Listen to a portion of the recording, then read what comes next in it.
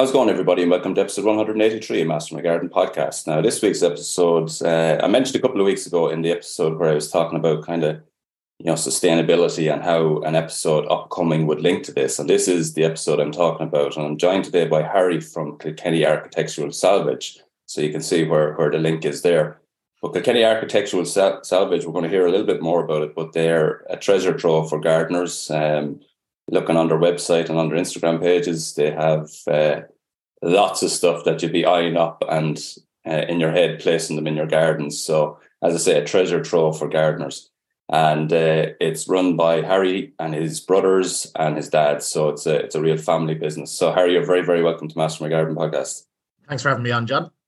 So, yeah, you can tell us a bit about it, but it's a real treasure trove for gardeners anyway, for sure. Looking on, as I say, on your social channels and on your website, it's I always look at it and I go, right, I like the look of that, I could use it here. And I know it would be the same for loads of gardeners, but tell us a little bit about the business as a whole first, and then we'll get into the specific gardening treats that you have.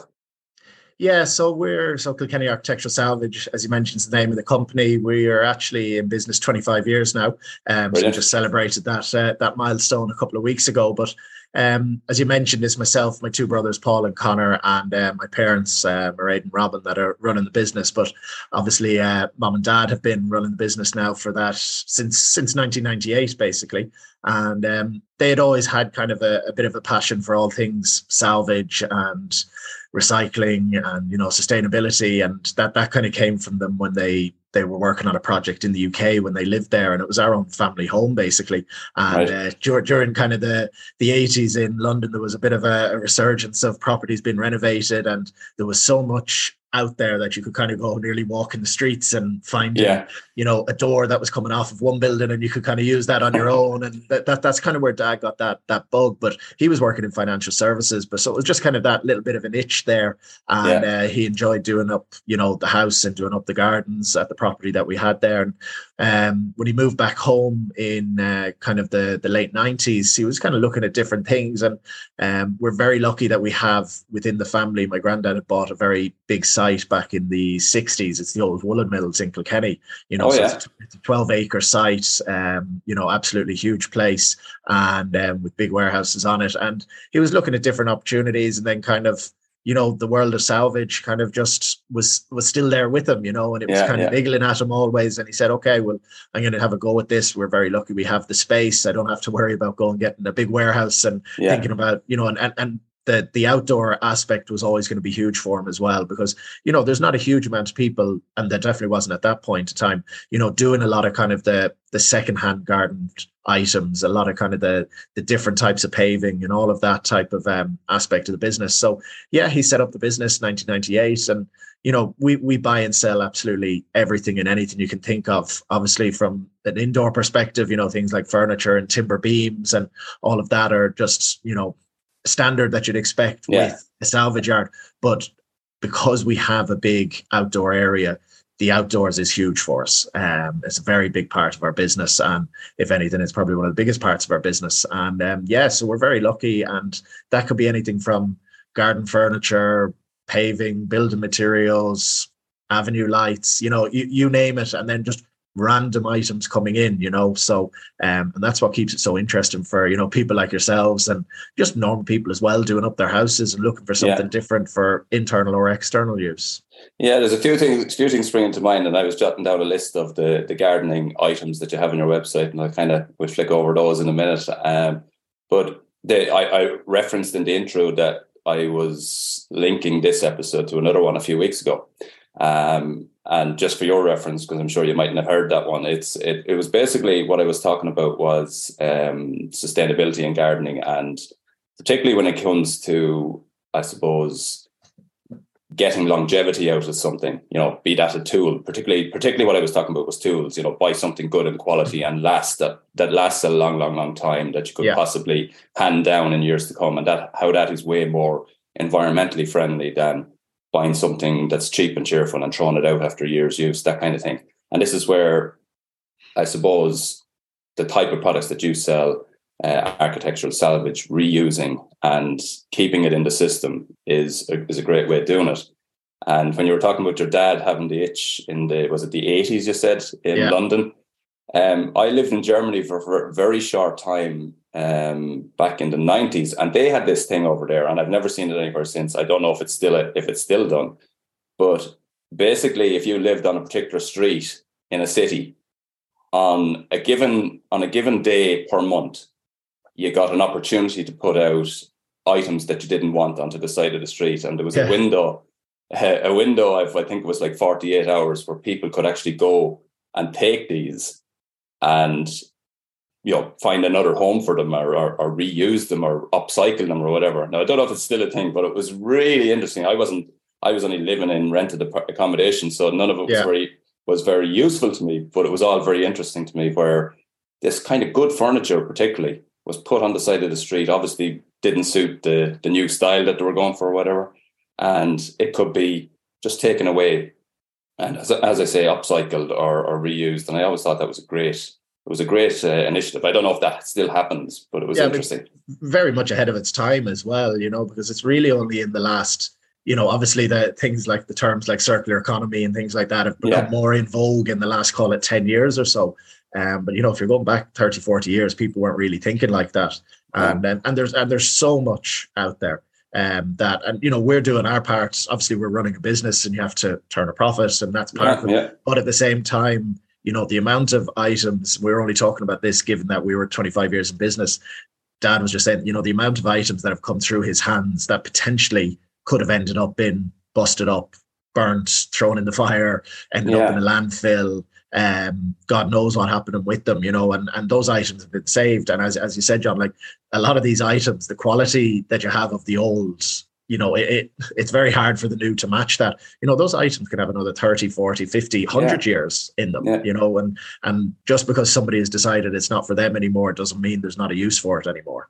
Yeah, that's a really interesting point, and I hadn't thought about it from your dad's perspective. The amount of, you know, product and items that have passed through his hands, that would have ended up dumped, skipped, landfill, in a ditch somewhere, without the option to do something like this. Yeah, so it's from that perspective, it's a great idea. We should be trying to do that sort of thing, and definitely try and buy quality if you can, and get longevity out of it.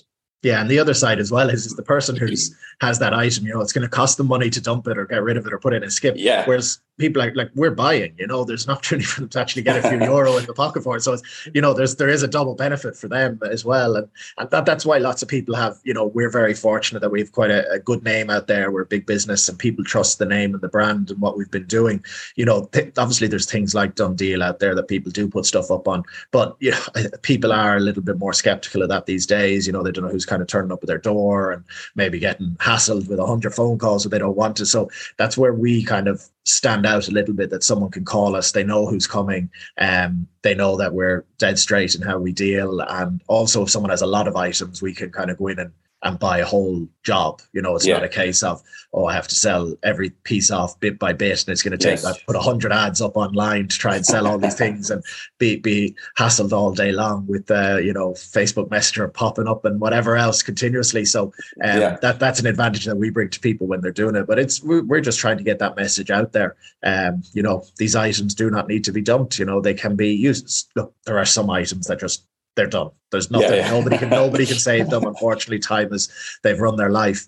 But more often than not, there is somebody there. And, you know, sometimes we take in stuff that, you know, we really don't particularly want it, but we know we can move it on nearly, you know, not necessarily free, but essentially free for the next person who's buying it. You know, they can pick up a nice little chair or something for 10, 15, 20 euros, you know, a fraction of what it's actually worth. But we're just, you know, we are a volume business. Architectural salvage yards are set up to be volume businesses. They're not antique shops that will, you know, sit on single pieces and let it go up for a long time.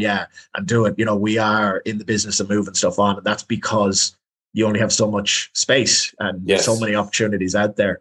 You know, every day we're getting 40, 50 WhatsApp messages with people trying to sell us stuff every day, 7 days a week. It's just nonstop. And it's amazing, you know, and it's great that people are we're humbled by it as well that they come to us, as their first port of call. But there is so much stuff out there. So it's exciting that people are understanding that and doing the right thing as well with it, Yeah, for sure. That I didn't think I was wondering, kind of the lines that the conversation would go on. I didn't think it would go down this route, but the sourcing of the product, you're after kind of, how do you go about sourcing this? So Architectural Salvage, I guess, comes from many sources, but typically is it just somebody at home has an item that they want to get rid of, or is it a house is being knocked and there's a load of stuff in it that needs to be taken away, or what's the typical?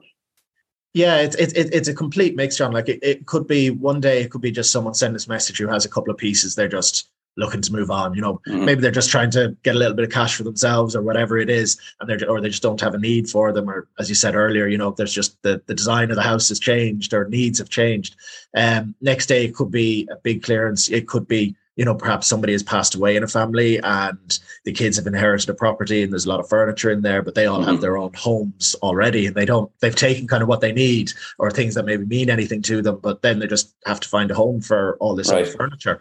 The next day, it could be a 5-star hotel that are renovating and they could be redoing the gardens, they could be redoing a bar or reception, and they have stuff coming out. That happens a lot, in particular when hotels change hands. With new ownership, because you'll have a new vision and a new designer will come in with great plans and the whole place could be changed. And the items that can come out of that could be, you could have a couch come out of that new could be 5, 6, 7 grand. We'll be buying it and we could be selling that for an absolute fraction of that price, because often what happens is, when the mind has been made up, those items just need to be gone now. They're in the way. They're going to cost in storage, and projects move on. And then it could be a pub, it could be a restaurant. So it's, that's what we really try to keep that mix in terms of the jobs we're doing as well, that it's all the way from just, dealing with the individual person all the way up to that 5-star hotel, because that's what gives us that eclectic mix of items. And that's what people want when they walk into a salvage yard. Like I think the perceptions, like there's lots of people who don't know what an architectural salvage yard is, and they think it's going to be one of two ways. It's either a group of old lads walking around kind of kicking a bit of scrap metal around the place, or it's this high-end antique business that they feel, that's not the world I'm in. I'm out of my depth, or I don't have the budget to be, everything's going to be thousands and thousands of euros and all the way up, and that's not what I'm doing. Whereas we're the complete opposite of that. We're the business with everything from, a couple of euros up to the thousands of euros. We do have high-end items because architectural salvage is really good. Architectural salvage is hard to get. And when you get it, there is a price for it. But we have everything and anything in between for budgets. Like, we have kids coming in who are picking up presents for their parents, as like a little Christmas, or for a Christmas present, or like a little garden ornament, it can be just a little stone, it's a new item, it's concrete, it's just precast, it's done, but it's something nice and easy for them to pick up for 15, 20 euros. And, it's a little bit different than what you might just find on the high street. We are kind of for the masses, as they say. Yeah, it actually sounds like, you mentioned about the old guys going around kicking stuff in the yard. You're a young and vibrant team. You're pretty much you're I know you do competitions where, is it yourself that goes missing and you have to be found? Yeah. We do it's called Searching for Salvage, where basically, like, we kind of, the bit of background on that is basically myself and my 2 brothers, Paul and Connor. We were all off doing different things for the last 10 years, basically. And then literally in the last kind of 4 years, without actually having the conversation together, we all ended up kind of making the move back home to Kilkenny to join the business. Right. And it wasn't a case of, I mentioned before that we didn't sit down and have a pint together and say, right, let's go home and stir up the business on mom and dad and cause havoc. It was literally, we were just, look, when you grow up as kids with parents who have a family business, it's kind of ingrained in you. It's part of, it's what you talked about at the dinner table, all of those things when they came home from work. It's like, what did we sell? What did we buy? Did we make any money today? That's just part of, any kid can relate to that whose parents are entrepreneurs. But we went and did our own things. I worked in finance for 10 years as a stockbroker. Paul was in the travel industry. Connor was in insurance. So we were all doing different things, but that draw was there. And we've come back in the last 4 years. And a big part of what we've tried to do is get the business online. And obviously we were very fortunate that we had kind of had a year or two ahead of COVID to have started that process and have kind of a social media presence. We've over 50,000 followers across social media now, which is huge for a small little family business. And yeah, that's the way we've done it. But yeah, we're trying to have a bit of fun with it. As you mentioned, the Searching for Salvage is where I go on Instagram and TikTok live. I'll say that I'm going to be in, for argument's sake, we did one in Dublin, say that was our first one. And I said, I'm going to be in Dublin and I'll reveal a secret location live on TikTok and Instagram at 2:00. So I'll go on live, and basically the first person to come and find me and shout out Searching for Salvage wins a €100 voucher. And yeah, it's been a lot of fun. To be honest, the first one we did. Now, I wish I'd come up with the idea myself. I didn't. I saw a guy in the UK doing it with his own watch business, and I just thought it was a lot of fun. And I said, look, I said it to the lads, let's try this. And they kind of looked at me and were going, oh, God, what idea have you got now to try this? You're going to be standing on your own for an hour talking into your phone on a live. And it's hard to talk for an hour on your own when there's nobody else asking you questions or replying. But we were found in 7 minutes.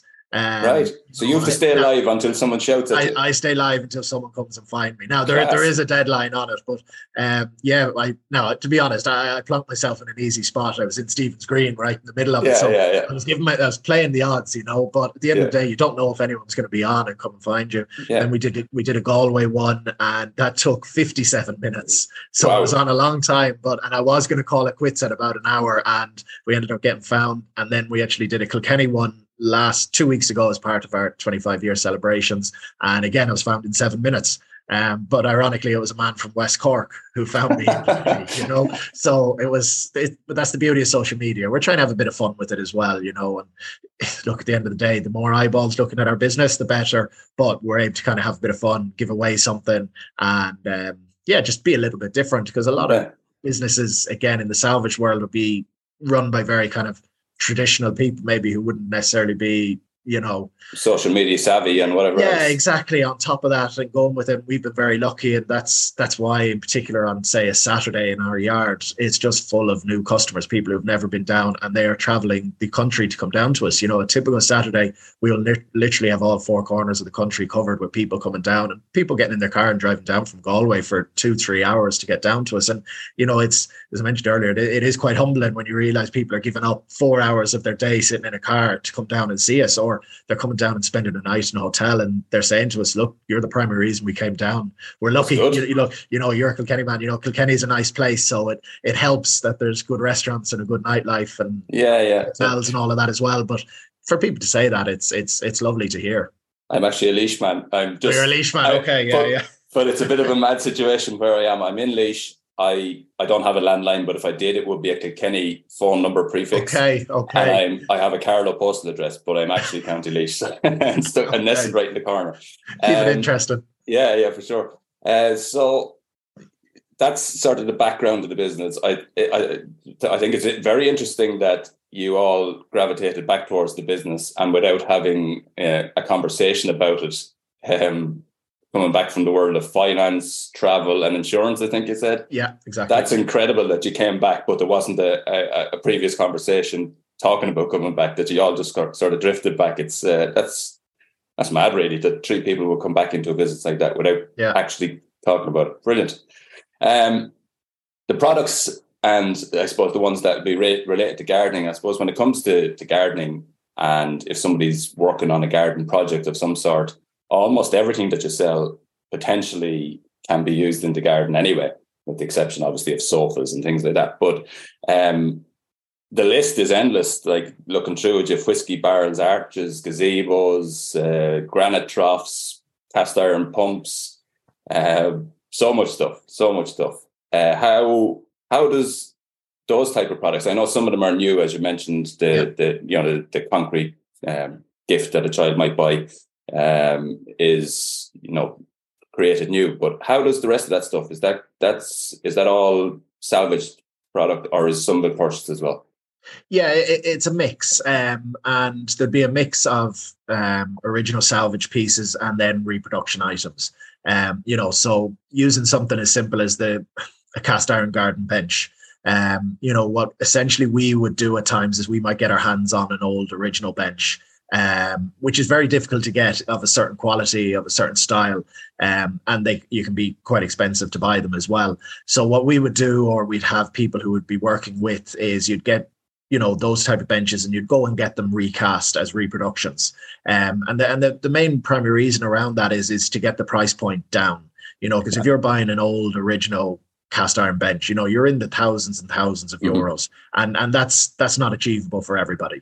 But the key is, if you're doing reproduction, is that the quality is right, because there are reproductions that are out there that the casting is just not of the level of material that it should be, and you're not going to get the lifespan out of it. Whereas we work with foundries that the quality is there, and this item, if the two items were beside each other, it'd be very hard to tell the difference.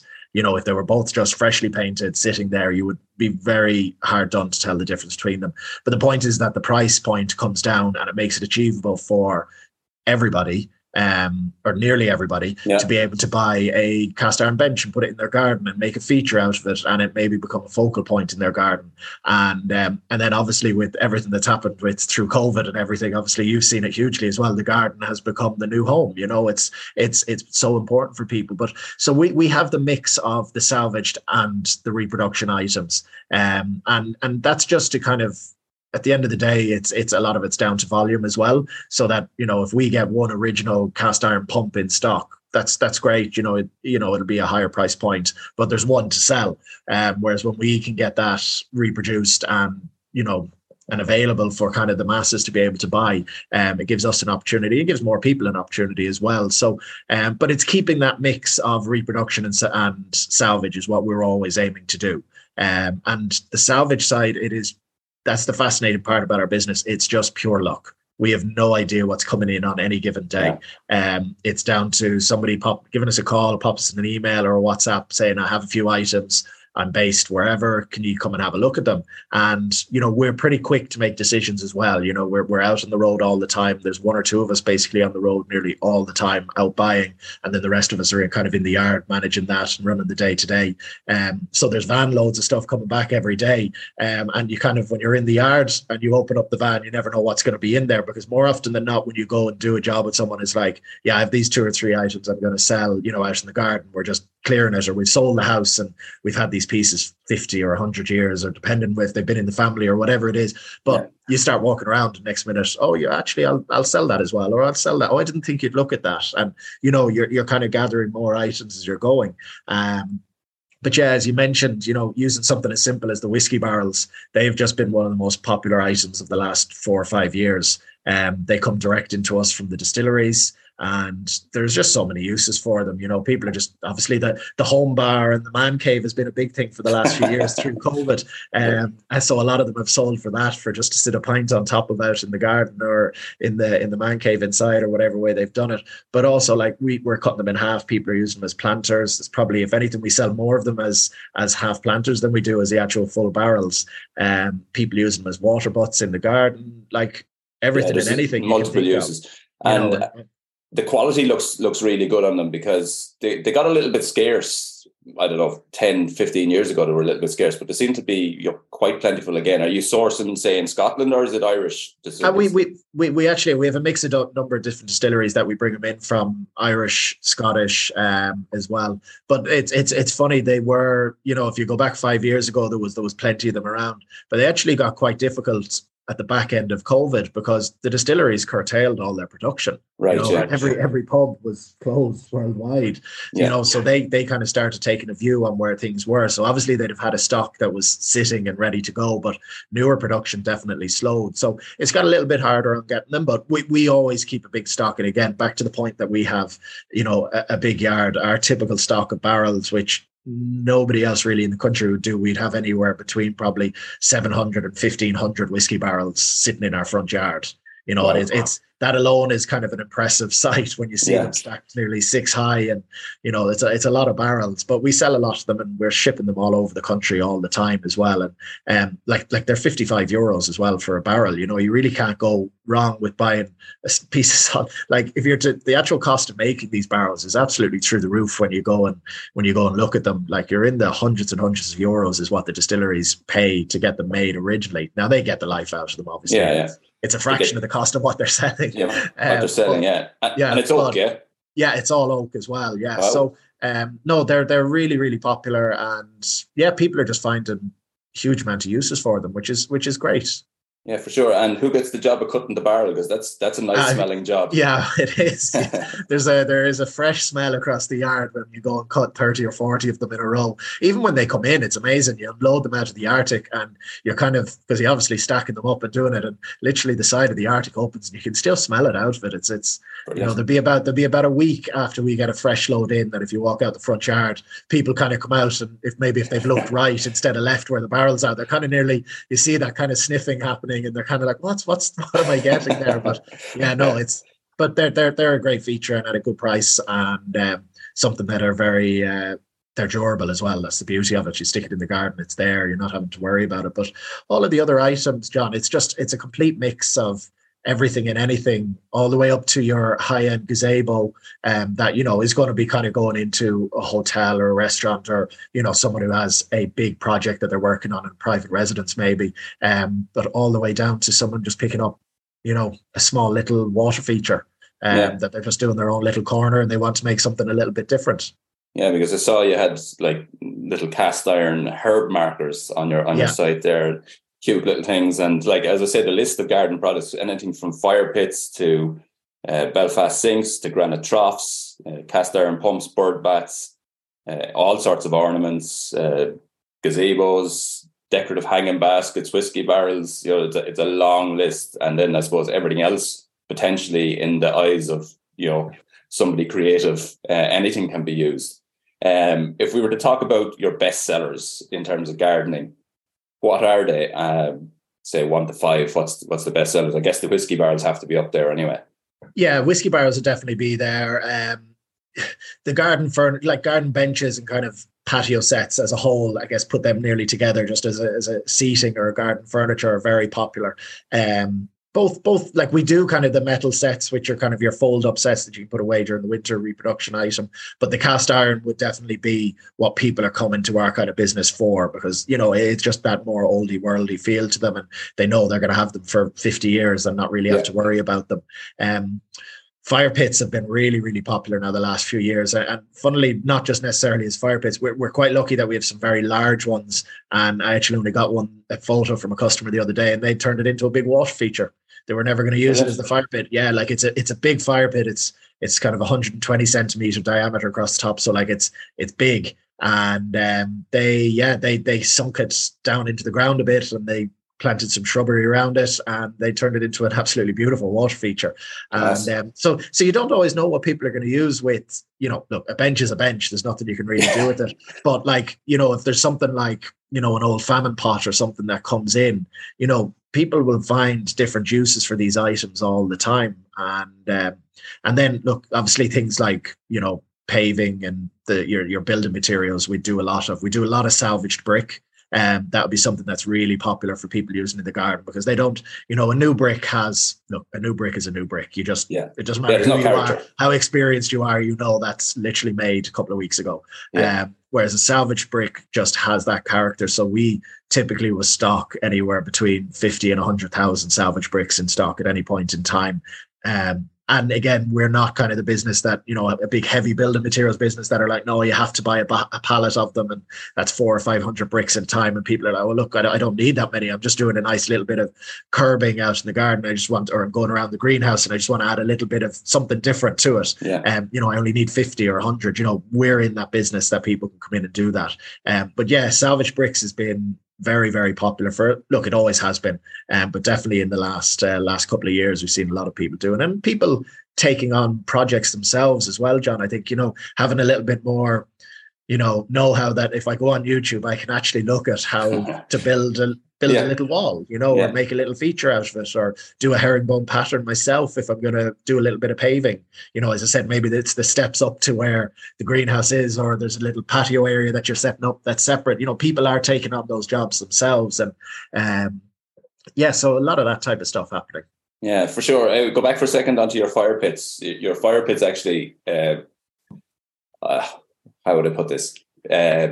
Fire pits in general. So there's a lot of really poor ones out there that you buy, and they don't function correctly anyway as a fire pit, number one. They might look good the day you take them out, but very quickly they fall to bits. And especially when you add heat into the mix, they do not last. So I always look at a lot of what's out there, and they kind of annoy me, going back to the conversation of you're spending X amount of money for an item that has traveled halfway around the world that literally will not last you any more than a season if it's used in its proper way. The ones that you do are a heavy steel construction. They're that rustic look, and not the Love Island type look that you see. No. They're a heavy rustic one, and they're ones that I guess are going to last for a long time. They're the proper fire pits. No, they are. And like, to give the example, like some of like the biggest one, that one I mentioned earlier, like it's a 2-man lift. Now it's not a heavy lift for 2 people, but it's just the size of it, the weight of it, the quality of it. Yeah, like look, that's how we focus on our business. It's very much all about, look, we're just not interested in doing cheap and cheerful and falls apart on you in 6 months' time, and you kind of go, well, look, you bought it in the local supermarket. That's it. It cost you 50 quid. What do you expect? Mm-hmm. That's not the way we operate. Now that doesn't necessarily mean you're paying 10 times the price to get something that's going to last you for 10 years, but you're going to pay a little bit more. But as you said, it's going to last. You're going to get your value out of it, and you're not going to have to worry about it. And even if you don't need for it anymore, you are confident enough that you can pass it on to somebody else. The kids might have their first house, and you want to give them something, and you don't need that fire pit anymore. That will stay with you.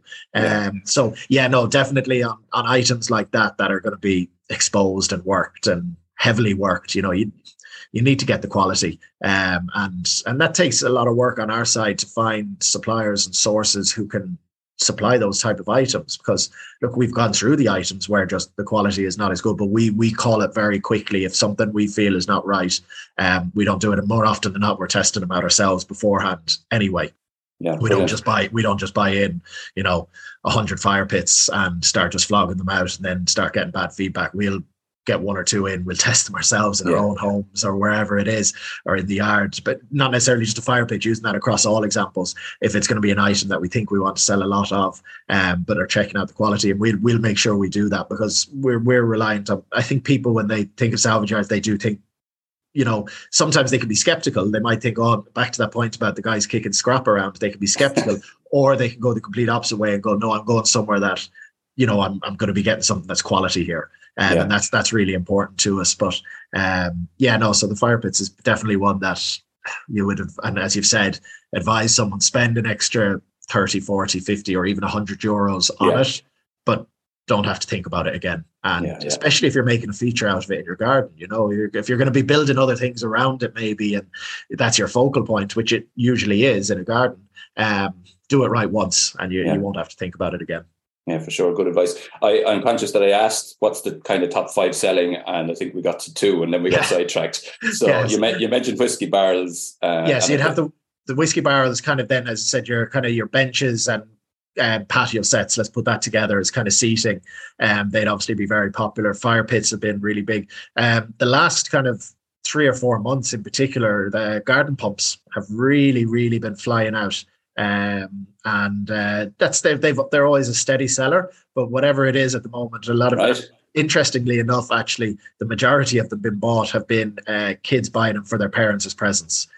So it's dad's 60th birthday, or it's a wedding anniversary, it's something like that, and I don't know why, but it really, for the last couple of months, nearly every phone call I get on someone trying to get a pump, it's they're not buying it for themselves, because more often than not, we have them in a couple of different colors and a couple of sizes, and I kind of say to people, well, which color do you want or whatever, and they kind of go, the reason I learn it as a present is they're like, oh God, what would dad like, or what would mom like, and then you're into that conversation, and then we'll guide them through that and what's kind of most popular, and again, we don't take the hard heavy sales line and push the thing that's most expensive to people. We really will ask the questions about, like, how big is the garden? There's different size pumps here.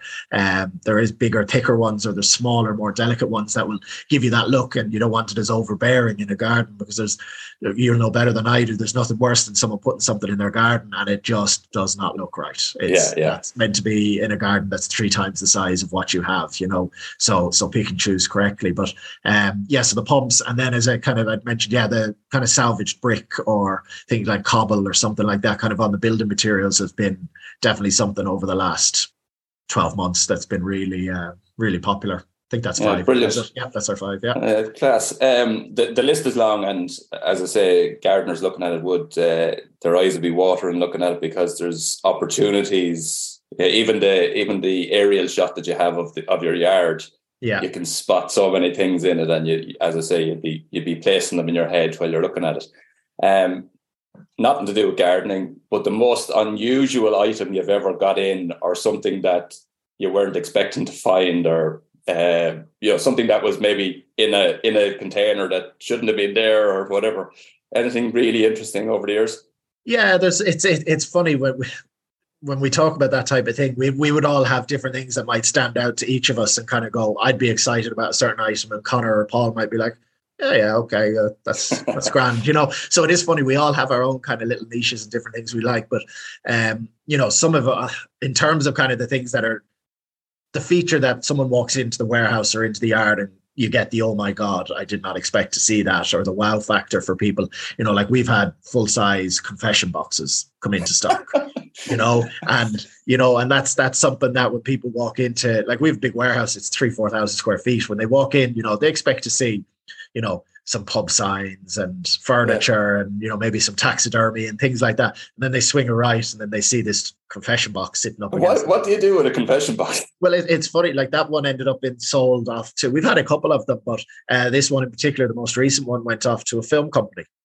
So they've bought that, and that'll be used on set somewhere, for and that'll be recycled and continuously used, because most of the film companies have their own networks as well of buyers, and they will know that, so-and-so just had that confession box for a set, and they'll move it on to another set, and it'll keep going. So, and at the end of the day, something like that, the quality of the timber that goes into anything in particular from the religious orders is as good as it gets. Like that was the best pitch pine you will ever see in your life. Yeah. And so that's kind of one of the random ones that gets a bit of a laugh. But then also, like we just recently had a life-size horse made out of buffalo bone. Again, a complete random piece that just came from a private collector. They were moving off and didn't have the space for it anymore. And they'd had it for years, and we got it. But then it could all be all the way to, John, to anything. It could be a little dinky little clock that comes in. Could just be something that we do a little bit of research on, and you get a bit of history on it, Right. Paul does a lot of our would do a lot of the work on kind of researching the items when they come in and trying to get an idea if we can get more background and things. And only a week or two ago, he was literally clearing through boxes, and there was kind of a glass jar with a note inside it. Now he hasn't actually opened it yet because he ended up getting distracted and whatever else. And we were only talking about it, saying, God, did you take out the note to see what's in it? And he said he completely had forgotten about it. Just we got busy and it's on the to-do list, So that could be anything. Who knows what's going to be written on that? It could have been written a couple of weeks ago, or it could be something that's sitting there for years and years and was just buried at the bottom of a box. So that's the world we're in, that you never know what's coming in, and keeps us on our toes as well, because we have to be learning as well. That's something myself and my two brothers have had to. It's a steep learning curve, given we came from other industries. Yes, we grew up with our parents owning an architectural salvage yard, and you worked in the summers and you did your hard yards that way. But the experience that Dad has, and the eye for items, and the knowledge that's just there, and you kind of go, how did you know that that's what that is? Or how did you know that that's roughly where the value is of that item, or the history of it? And he goes, like anyone who's doing something for 25 years, I just know, and that's frustrating when you're learning it. But at the end of the day, that's the only way you get there, is when we're having that conversation in 20 years, we'll be like, I just know. Yeah. Two questions spring to mind again, going away from gardening a little bit. And I suppose this is more a question for your dad, but since he started the business, have you seen the type of item change? So obviously architectural salvage is typically from an era that is X amount of years behind where you are today. Have you seen that change? It probably hasn't changed since you guys got involved, but he would certainly have seen a change over the years, has he, in terms of what's coming in? Yeah, I think it's not necessarily the change of the item, it's more the breadth of items that are coming in. Okay. And maybe the knowledge and understanding of people themselves who are selling the items, realizing they actually have something. And that doesn't necessarily, everyone has the only fools and horses del by moment when they think what they have is worth the millions and millions of euros, and unfortunately more often than not it's not. Sometimes it is, and maybe they'll get lucky, and everyone we dream about that, and we're in the business. You're always waiting for that moment, but it's the breadth of items, and I think the understanding of the people out in the market of what actually has a value versus actually, just move it on, get rid of it, dump it, whatever it is, it's just in the way, and that technically now is bringing more items into the architectural salvage world, because they're getting an opportunity to be sold, resold, bought, and dealt with. Whereas, like, if you even if I look back, it's funny, I look back at photos of the yard back 20 years ago, and it was, in terms of size, it's still a very big business, but at the same time, it was a much narrower range of items. It was probably a lot more heavily building materials, because obviously, look, we were going through a boom and then a bust as well through the 2000s and everything that was happening in terms of building. So there was a huge amount of, old slates coming down off of roofs and buildings getting redone. So there was a lot of activity with that, and windowsills and old troughs and limestone steps and all that type of stuff coming out of buildings. There was so much renovation.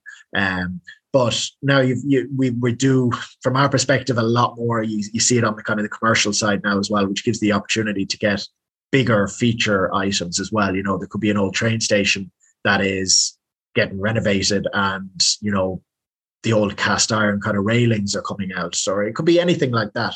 So I'd say it's the breadth is probably what I think that's what he would say. I'll ask him, and I'd say that's what or pop down to the yard. I'll have an answer for you next time you're down, but I think that's how he would explain it.